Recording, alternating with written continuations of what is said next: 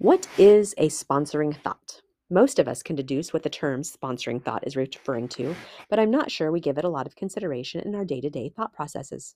I view a sponsoring thought as a seed from which other thoughts act and form. Many sponsoring thoughts were planted in our youth or from past experiences, though with new experiences, we develop new sponsoring thoughts. For instance, if I have an experience of getting in trouble for being late to work, it may plant a sponsoring thought seed of fear that I have to work really hard not to be late again. From that fearful energy, it may invite circumstances that cause me to be late again, or at least experience a lot of turmoil, trying my hardest not to be late. The more powerful the experience, the more powerful the sponsoring thought. Sponsoring thoughts aren't always negative. If I have a sponsoring thought that my boss is kind and is looking out for my best interests, it's likely that I will experience more grace and positivity in my interactions with him or her. As we are all living life through countless experiences, we are working with a plethora of sponsoring thoughts on a day to day basis. Imagine if we begin to be conscientious and intentional about our thoughts and how they are affecting our behavior and our relationships. It's truly exciting to me to think about the change we will see as we shift our thoughts to things that bring joy and peace as opposed to strife and turmoil. As you examine your habits, your compulsions, your day to day activities, how would you measure your truly peaceful moments?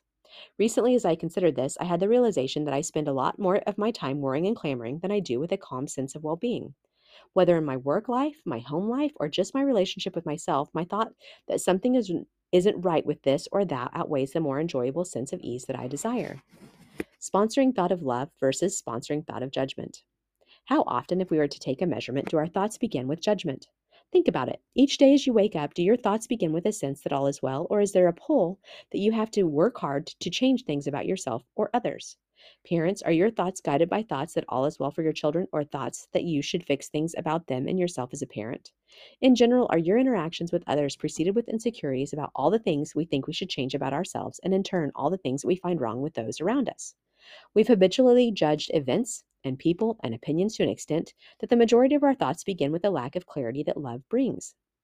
As an example, I recently caught myself rolling my eyes at a friend who struggles to offer anything positive. Typically, they speak through a filter of negativity and discouragement. It seems that no matter what someone replies, they follow it up with something discouraging.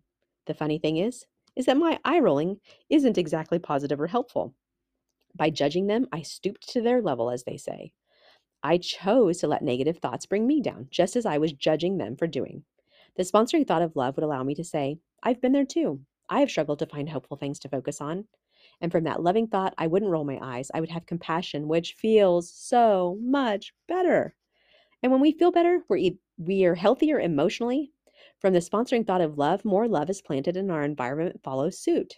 It's truly a beautiful and exciting journey that we're all on, whether we're aware of it or not.